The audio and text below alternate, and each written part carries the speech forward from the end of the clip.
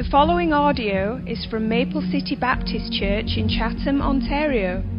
For more information about Maple City, please visit us online at maplecitybaptistchurch.com. Let's start with a word of prayer. Heavenly Father, we thank you for your great plan of redemption. All praise and glory and honor goes to you. We thank you for your Son, our Redeemer, our Lord, whose atonement has given us such an eternal hope. And we thank you for the Holy Spirit, who was sent to abide in us, to be our teacher, our helper, and our counselor. Heavenly Father, teach us your commandments and ordinances, that we might demonstrate our love to you through our obedience to your ways. Pity us as a father pities his child, correcting us where needed. And that's a big job for some of us. Build your hedge of protection around us so that we may have a safe place where we can focus on the rhemas of Scriptures, those words that God has for us that applies directly for us and for our time. Wash us with your word that we might be presented to the Lord as the spotless bride of Christ. We ask these things in the name of our Lord Jesus Christ and through the blood that he shed for us. Amen. Okay, we got to do a little bit of a review here. We're talking really basically about the Trinity. Anyway, we're talking about the Trinity. So we have a definition at the top there of your page. The Trinity is three persons: Father, Son, and Holy Spirit. They are equally God, yet they are diverse in perspective, motivation, roles, gifts, etc. They work together in unity and harmony towards a common goal. Okay, and they willingly submit to a structure of authority where the power of authority is balanced with the power of influence. Any questions on that? Good. Okay, Trinity is a pattern. It is a template. And do you understand what a template is? It's an eternal design that we need to follow. Come on in.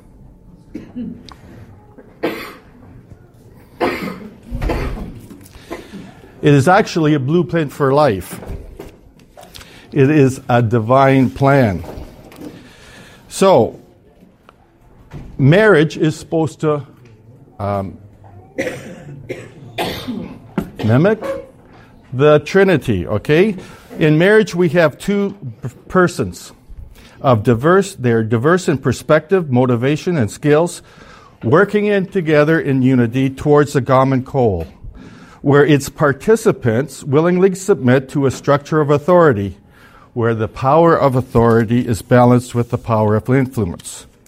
So, when something goes wrong, it's the husband's fault, and the wife can say, "I told you so." That's not quite exactly right, okay? We have the husband and wife together seeking the Lord God Almighty, and we need to submit to his will. So the husband and the wife listens to God's plan or gives specific instructions to us about what needs to happen. And then the husband needs to be aware of the wife's concerns. So you see, you have the power of authority or a power of command from the Lord God Almighty, but you also have the power of influence. Husbands, you have the power of influence because the wife has cautions and she will tell you her cautions. There is great wisdom in listening to the counsel of your wife. This happened, I want you to know that we have made mistakes, Beth and I, and there has been times that we've learned to grow.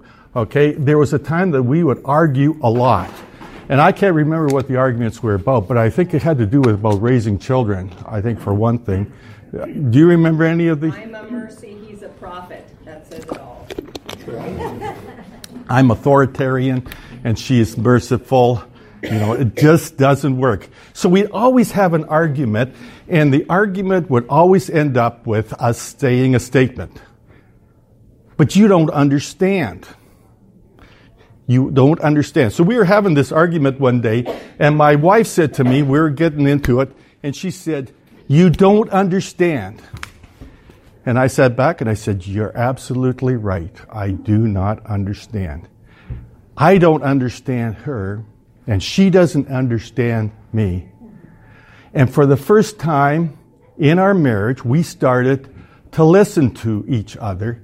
Not that we're agreeing with each other, but we listen to each other and we let God be God. Okay? Children are the heritage of the Lord anyway. It's the Lord that are raising the kids. And He saw in His wisdom, and we don't see it, that He gave our children, this couple, to raise them. And we are dependent on the Lord to raise these kids correctly. We don't agree, but it all works together. Listening. I can't emphasize the importance about listening to the counsel of your wife. Several years ago, I got into a trap. I made a big mistake. I got involved with Certified Solar. Anybody here got involved with Certified Solar? Okay, we're going to put up a solar unit. I think solar is a great idea, so we're going to get involved. We invested $35,000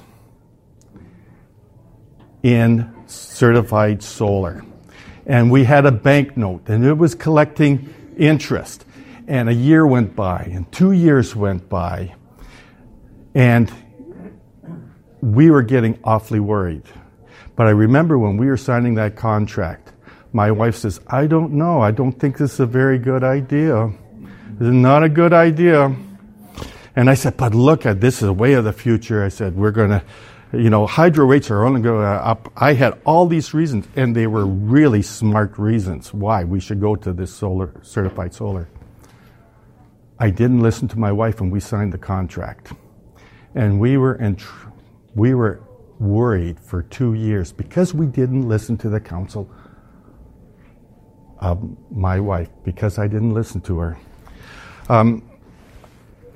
Where am I going now? Tell them how it turned out. Yeah, we need to know. Well, obviously you're still together. That's amazing. Well, how it turned out was there was no room on the grid for it, and the government sort of reneged, and we cut down all the options how we could get solar energy on our farms. We didn't have the capacity on the grid, so the government came in and it disappeared. Certified Solar went bankrupt. Left us with the debt. And then one day, out of the blue, we got a letter from the Toronto Dominion Bank saying that our debt had been paid. We don't know by whom, but we're assuming it was the government. So, not a good thing. Anyway, that's just a warning. Like, husbands and wife, you are different. Last week I said something very controversial. I said, so, by the way, the disclaimer that I gave last week applies for this week also. Okay. That always makes me nervous when you say that. I know. Anyway, it's fun. I said, there's a difference between men and women. And I said, you know how it says in Genesis chapter 1, he says, we'll make man in our image. So he created man in our image. Male and female, he created them. I suggested that we have our identity in Jesus Christ. We are made in the image of Jesus Christ. And the woman is made in the likeness of the Holy Spirit. Now I want you to turn to 1 Corinthians chapter 11. Paul is a really interesting guy. How does Paul's not married, but how do you feel about Paul? Some people think he's a real chauvinist. No. So, in chapter 11, verse 7, we're talking about the issue is, should a woman wear a covering in her head in church? And Paul says this, "For a man ought not to have his head covered, since he is the image and the glory of God. Then he says this, but the woman is the glory of man. Now, if you're reading that, what are you thinking? Don't you think the woman is created in the image of God too, as well? But Paul is specifically saying the man is created in the image of God, and the woman is the glory of man. And where he's getting off is he's looking not at chapter 1, Genesis chapter 1, but on Genesis chapter 2. And in Genesis chapter 2, the Lord God, or Yahweh, the I Am, formed the man from the dust of the ground, and he made an image of himself, and he breathed into the nostrils the breath of life, and man became a living being. And so how was the woman created then? She was taken from the side of man, and a rib of man, and she was formed from the rib of man. So she is the glory of man. I don't know why it is, but when you're speaking, your mouth goes dry. I don't understand that. Does that happen to you? Mm-hmm. Yeah. I don't understand it. But anyway, so reading on, for man does not originate from woman, but woman from man. For indeed, man was not created for the woman's sake, but the woman for man's sake. Therefore, the woman ought to have a symbol of authority on her head because of the angels. Okay, you got the idea that... So you see, there's man and woman. There's a difference. And then we turn to Ephesians chapter 5. You know what verse? You know what I'm talking about here, don't you?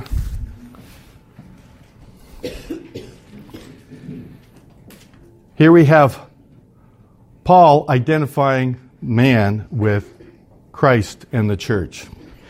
And he says, for the husband is the head of the wife, as Christ also is the head of the church, he himself being the Savior of the body. But as the church is subject to Christ, so also wives ought to be subject to their husbands in everything. Husbands, love your wives, just as Christ also loved the church and gave himself for her, that he might sanctify her, having cleansed her by the washing of water by the word, that he might present to himself the church in all her glory, having no spot or wrinkle or any such thing, but that she should be holy and blameless. So husbands ought to love their wives as their own bodies, and he who loves his own wife loves himself. For no one ever hates his own flesh, but nourishes and cherishes it, as Christ also does the church, because we are members of his body. For this cause a man shall leave his father and his mother, and shall cleave to his wife, and the two shall become one flesh. The mystery is great, but I am speaking in reference to Christ and the church. You get the idea that man and wife is to become one, just like the Trinity, where you have three members of the Trinity are one. The husband and wife is to become one. Husband, wife, and God. You can't have a proper marriage unless God is included in that. You have to have devotion to God, and he is the head. So you see the chain of command: God the Father, God the Trinity, man and the wife. They become one. That is the model or the form for marriage. I'm thinking of things I should be saying at this time, and I'm going to go home today and I'm going to say, I wish I had said this. It's just the way it is. Am I explaining this correctly? Are you getting it? Yeah, Paul says it's a mystery. Okay, and there's a difference between a man and a woman. At the end of Ephesians 5, he gives instructions to the man and the woman. And you know what instructions he gives the man? He says, love or cherish your wife. And you know what he gives, you know what his instruction is to the wife is? It says to respect and honor your husband. See, clearly, she has the more difficult task. Different perspectives, okay? And we need to look at each other in that way. Organization, I tell you.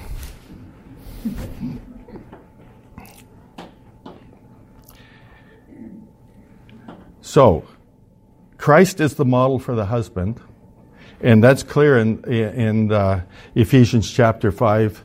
He is supposed to love his wife and honor her. He is to wash her with the word. Yeah, this is what I wanted to tell you about. It's so important that you have that time in the Word of God. In the last several years, Beth and I have been doing that. We get up in the morning and we read. Okay? And we read different parts of Scripture. She's in another book, I'm in another book. And we come to a point and we share what we're learning, or what we understand. And I have to tell you that Beth asks a lot of questions, and I end up like looking into air, blinking. Like she brings up all these things that I haven't thought about before. And I know how much I don't know. Because, thank you very much. And then she says, listen, you're the man, you should know this. And I said, you're right, I should, but I don't. But that's how you work together. You got the man, you get together and you share scriptures together. If you're just reading the Word, if you're just reading the Word by yourself, you go into, you focus on what you want to focus on. But if you just come to church, if you talk to other people, if you communicate with other people and share what you're learning, then you learn that much more. Like it's exponential, your understanding of God's Word. Anyway, so Christ, the Trinity is the model for marriage. The Trinity is also the model for the church.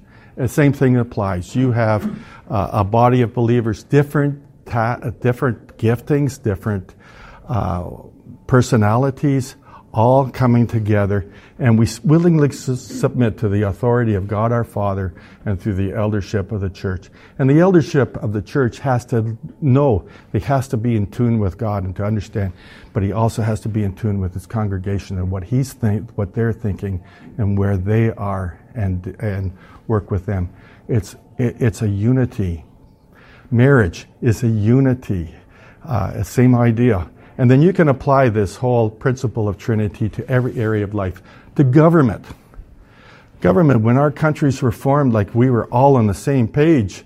And, we were under God, for one thing. And we're, trying to live according to God's standards.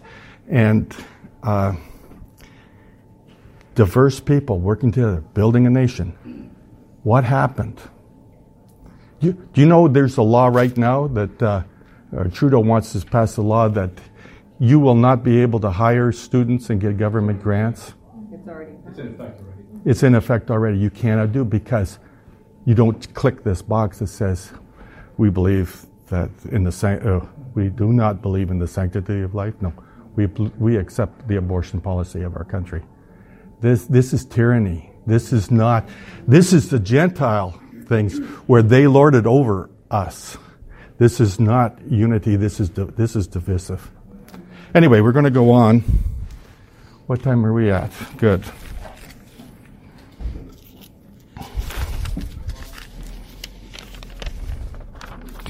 So just in review, we were talking about God the Spirit specifically last week, and we looked at it in Genesis 1, verse 2. We looked at the Spirit of God moved over the surface of the water. And actually the word there is to brood. And if you're ever been raised on the farm, you see a mother hen brooding over her chicks. And it's fussing with them, it's studying, it's worrying, it's turning the eggs, it's protecting, it's covering. Okay, that's the idea of brooding. Then we looked into John 14, and we looked at the word paraclete. It says, I will send you a helper, or a paraclete, or an advocate. He's pictures a lawyer representing your point of view in a court of law. The helper is someone who's got your back, and the what else? The advocate, comforter, intercessor.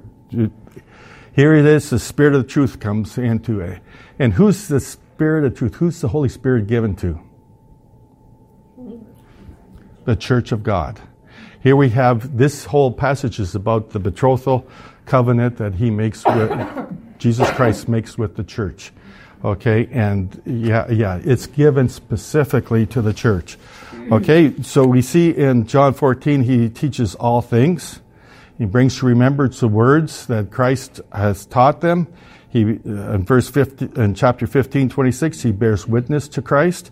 In 16, verse 8, he convicts the world of sin, righteousness, and judgment, and guides you into all truth. He glorifies the Savior. In chapter 16, verse 13, he discloses to you the things that are to come. Okay? You know, we have a book that tells us our future. And, you know, we need to be looking at the future. What's coming up? We have nothing to fear because Christ is our Savior. He's the victor. He's already won the victory. Okay? Now we need to live in it. We live in a world in North America here where the church is going to become increasingly important. You know, the idea of the church is that we've already conquered everything.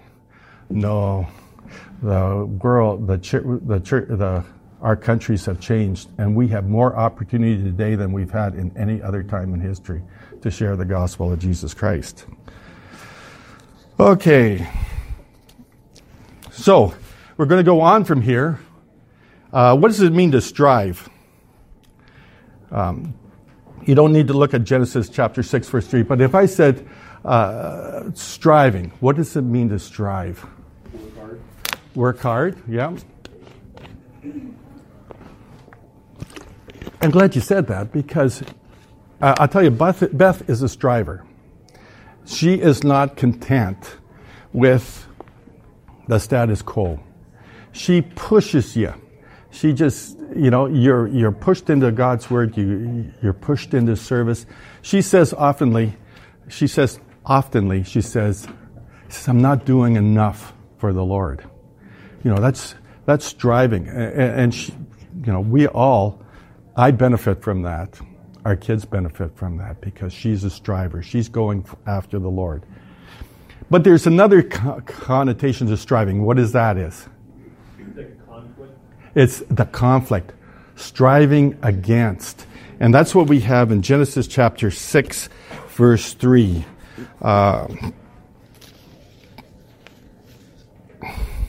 Where am I?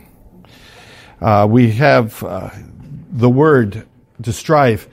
The Hebrew word, it means to rule or to judge or umpire, to strive, to contend, to execute or minister judgment.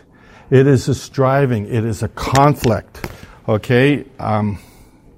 So we read in Genesis chapter 6, verse 3.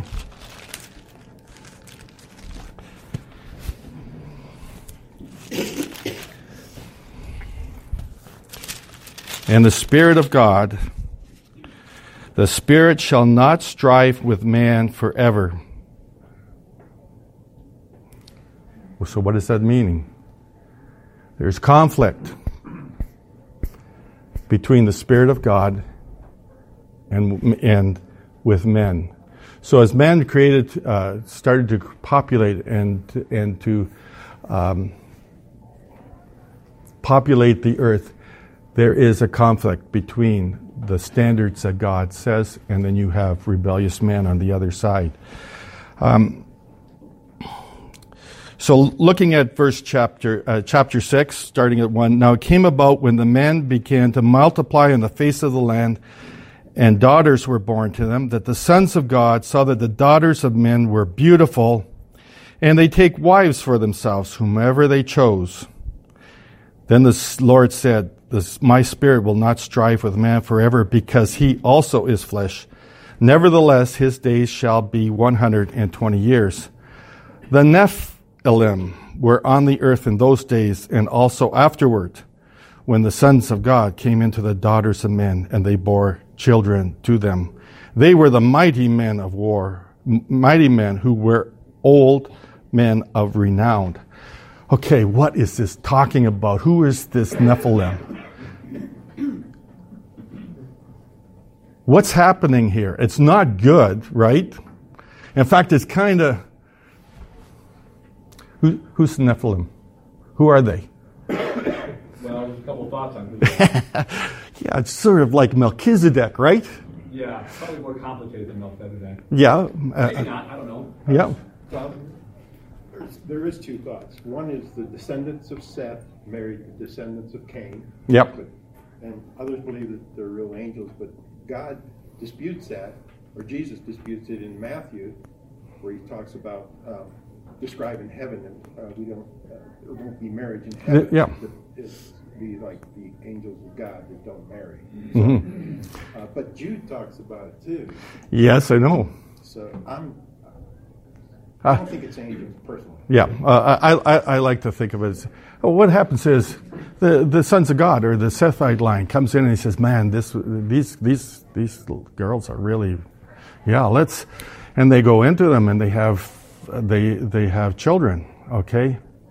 And these are genetically superior beings, like they're strong kids, like they take, it's like us giving our kids vitamins from when they're young. They're mighty men of renown. They couldn't. So this has been happening ever since the beginning of time, because these are men of renown. They've been around.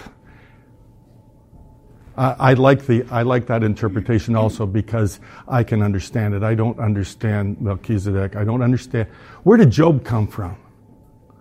Not only that is, how can Moses go on the top of the mountain for 40 days without a drink of water? Like, what's happening here? Like, this is supernatural. This is not explainable.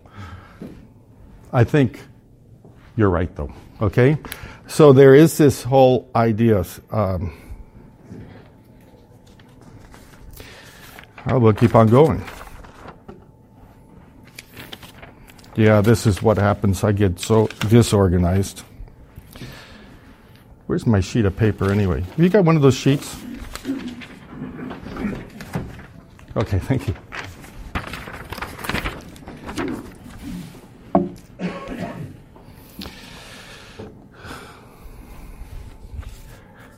So, next question, what happens when the Spirit of God is removed from the earth?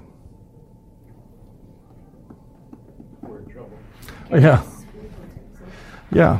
Remember we talked about the Holy Spirit brooding, and the idea is covering and protecting. When God created the earth, He created with a protection covering. It's called the firmament. The waters above and the waters below. It is a very different earth than what we understand today. So what happens when God's Spirit is removed? Well, the earth just literally breaks apart. It cracks open just like an egg. Okay, the subterranean waters gush out of the earth. It destroys the firmament above. So you got the waters from above and the waters from below coming up and flooding the earth. As the waters come up there, the land masses are pushed apart. Okay, folding up the mountains on one side of the continents as they push, and forming great big gashes in the earth. You can follow that through the oceans of the earth. There's great big holes where the waters had gushed out. At the same time, the firmament is destroyed, and you have the polars start to freeze instantly. Okay, and ice forms, and then it pushes, glaciers go south and pushes the topsoil just like a bulldozer does. And when it gets done and it starts to melt, you got waters forming streams and rivers, and it divides up the earth. This is what you call climate change. It is not what the people today are calling climate change. Like, That's what climate change. So what's going to happen in the future? There's going to be a time when the heavens and the earth will be destroyed again. They're all going to be, you're going to talk about global warming then. Okay, anyway, we'll keep on going. So that's what happened when the earth destroyed. Any questions about that? I think, too, the Holy Spirit restrains evil. And when the Holy Spirit leaves, man will be, there's no stopping man's evilness. And I think this happened right before Noah. The Lord gave him 120 years to repent, and they didn't. And Noah found grace in the eyes of the Lord. Mm-hmm. The Holy Spirit is a restrainer from evil, against evil. Okay, so you got the idea of the Holy Spirit. The Holy Spirit in work in this with the believers. We are the salt of the earth, eh? What if the salt has lost its favor?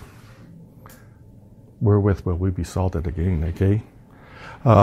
We're about ready to wrap up for today. I've talked enough anyway. So, the Spirit of God left and departed, and we got the destruction of the world. When did the Holy Spirit return?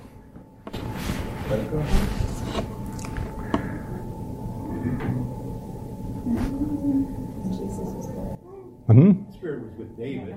Yeah. This is a trick question. I don't think the Spirit of God ever fully departed. When Noah built the altar. When Noah came back and built the altar. When Noah came back and built the altar, that's one did. Yeah, the Christ Spirit. said he must leave for the Comforter to come with the Holy Spirit. Yes, this is John. I think that's our reference that we had in there, John 16, verse 7. Yes, he must go. But at that time, specifically, what we're talking about is the church, with the church. We had the Lord Jesus Christ at the beginning of the church. And he says, I go, and if I go, I'm going to send somebody. And he's going to teach you, guide you, do all the things. So that's where he is given to the church. I think in the Old Testament he was there. Certainly he was there with the prophets and with the patriarchs. Certainly he was active. You read the Psalms, it tells you that he was active. But specifically in these last days, he's given to the church. Because a picture of the Trinity, too, when Christ spoke that, Mm-hmm. I mean, it's so evident. Mm-hmm. Mm-hmm. Okay, what does it mean? I'm going to go on real quick. What does it mean to grieve the Spirit? We've got 5 minutes. I want to. The reference that I gave there is. Okay, this is good. Okay. A person grieves. The Holy Spirit can't be a power; it's a person. Yeah. You can't grieve a power. You can grieve a person. Yeah. So, grieve is suppress, something like that. Grieve the Spirit. If we can grieve the Spirit, it would be not doing what the Spirit wants us to. If a person grieves the Spirit that isn't saved, maybe that's a sin unto death. Okay. Okay, when you grieve the Spirit, what you do is to disappoint. You want to say something, don't you? I can see you taking a breath. Okay. No, I'm okay.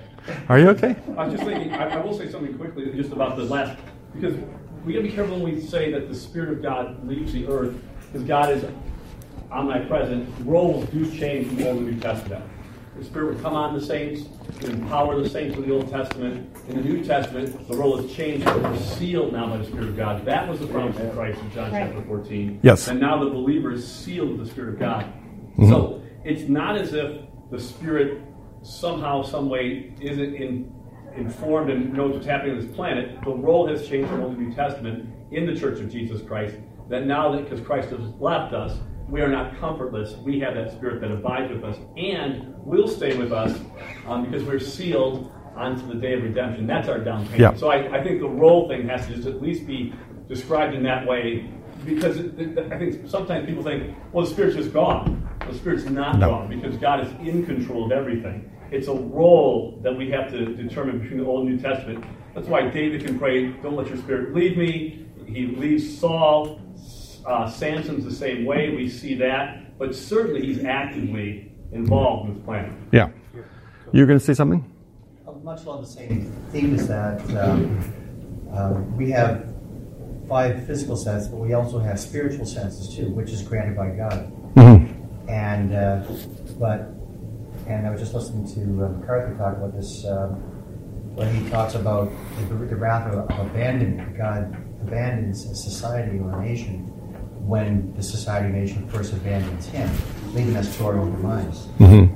But going back to what I was saying before about the disappointment aspect of the grieving of the spirit, my take on that was on the lines of he wants us to be obedient to him so that he can bless us. But he's sovereign, so he's not going to bless us if we disobey. So we grieve him because he has to withhold his blessings. Yeah, Christ says, if you love me, you'll keep my commandments. Right. So the idea, we don't keep his commandments. If we get involved in the world, there's so many ways of doing it. In that list, if you read that section, if you read before and after, he gives a list of things that grieves the Holy Spirit. And it's all in line. If you could say something? I've been looking for a verse where Jesus says to the disciples, the Spirit is with you, but shall be in you. The difference between, what we read about when in Romans, when it says, we'll be raised in a new life, with the Spirit entering us.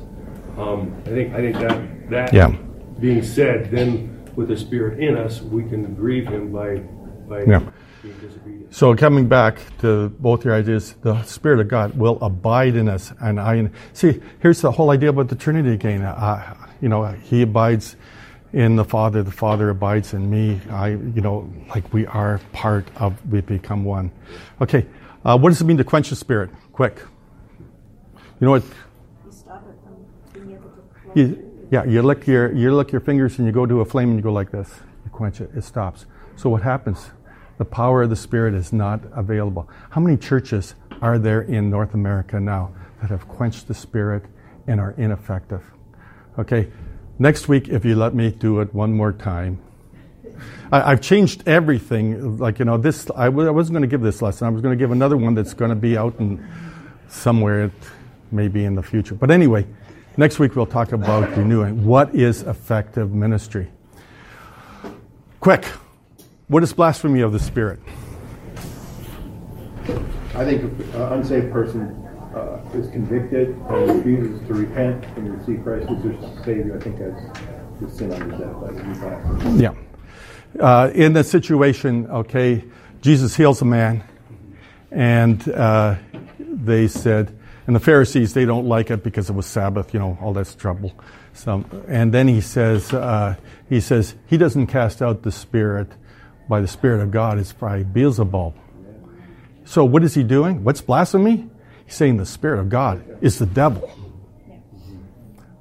And you got an age, we are living in an age today where good is bad and bad is good. That is the sin of blasphemy of the Spirit. Okay, you look that up in the references there. I think we're at the end. We went quickly on the last, but we've got a plan for next week, if that's okay with you guys. Next week we're going to talk about a little bit of involving the Spirit in our ministry and in our lives. And we're going to look at the spiritual gifts once more. Thank you.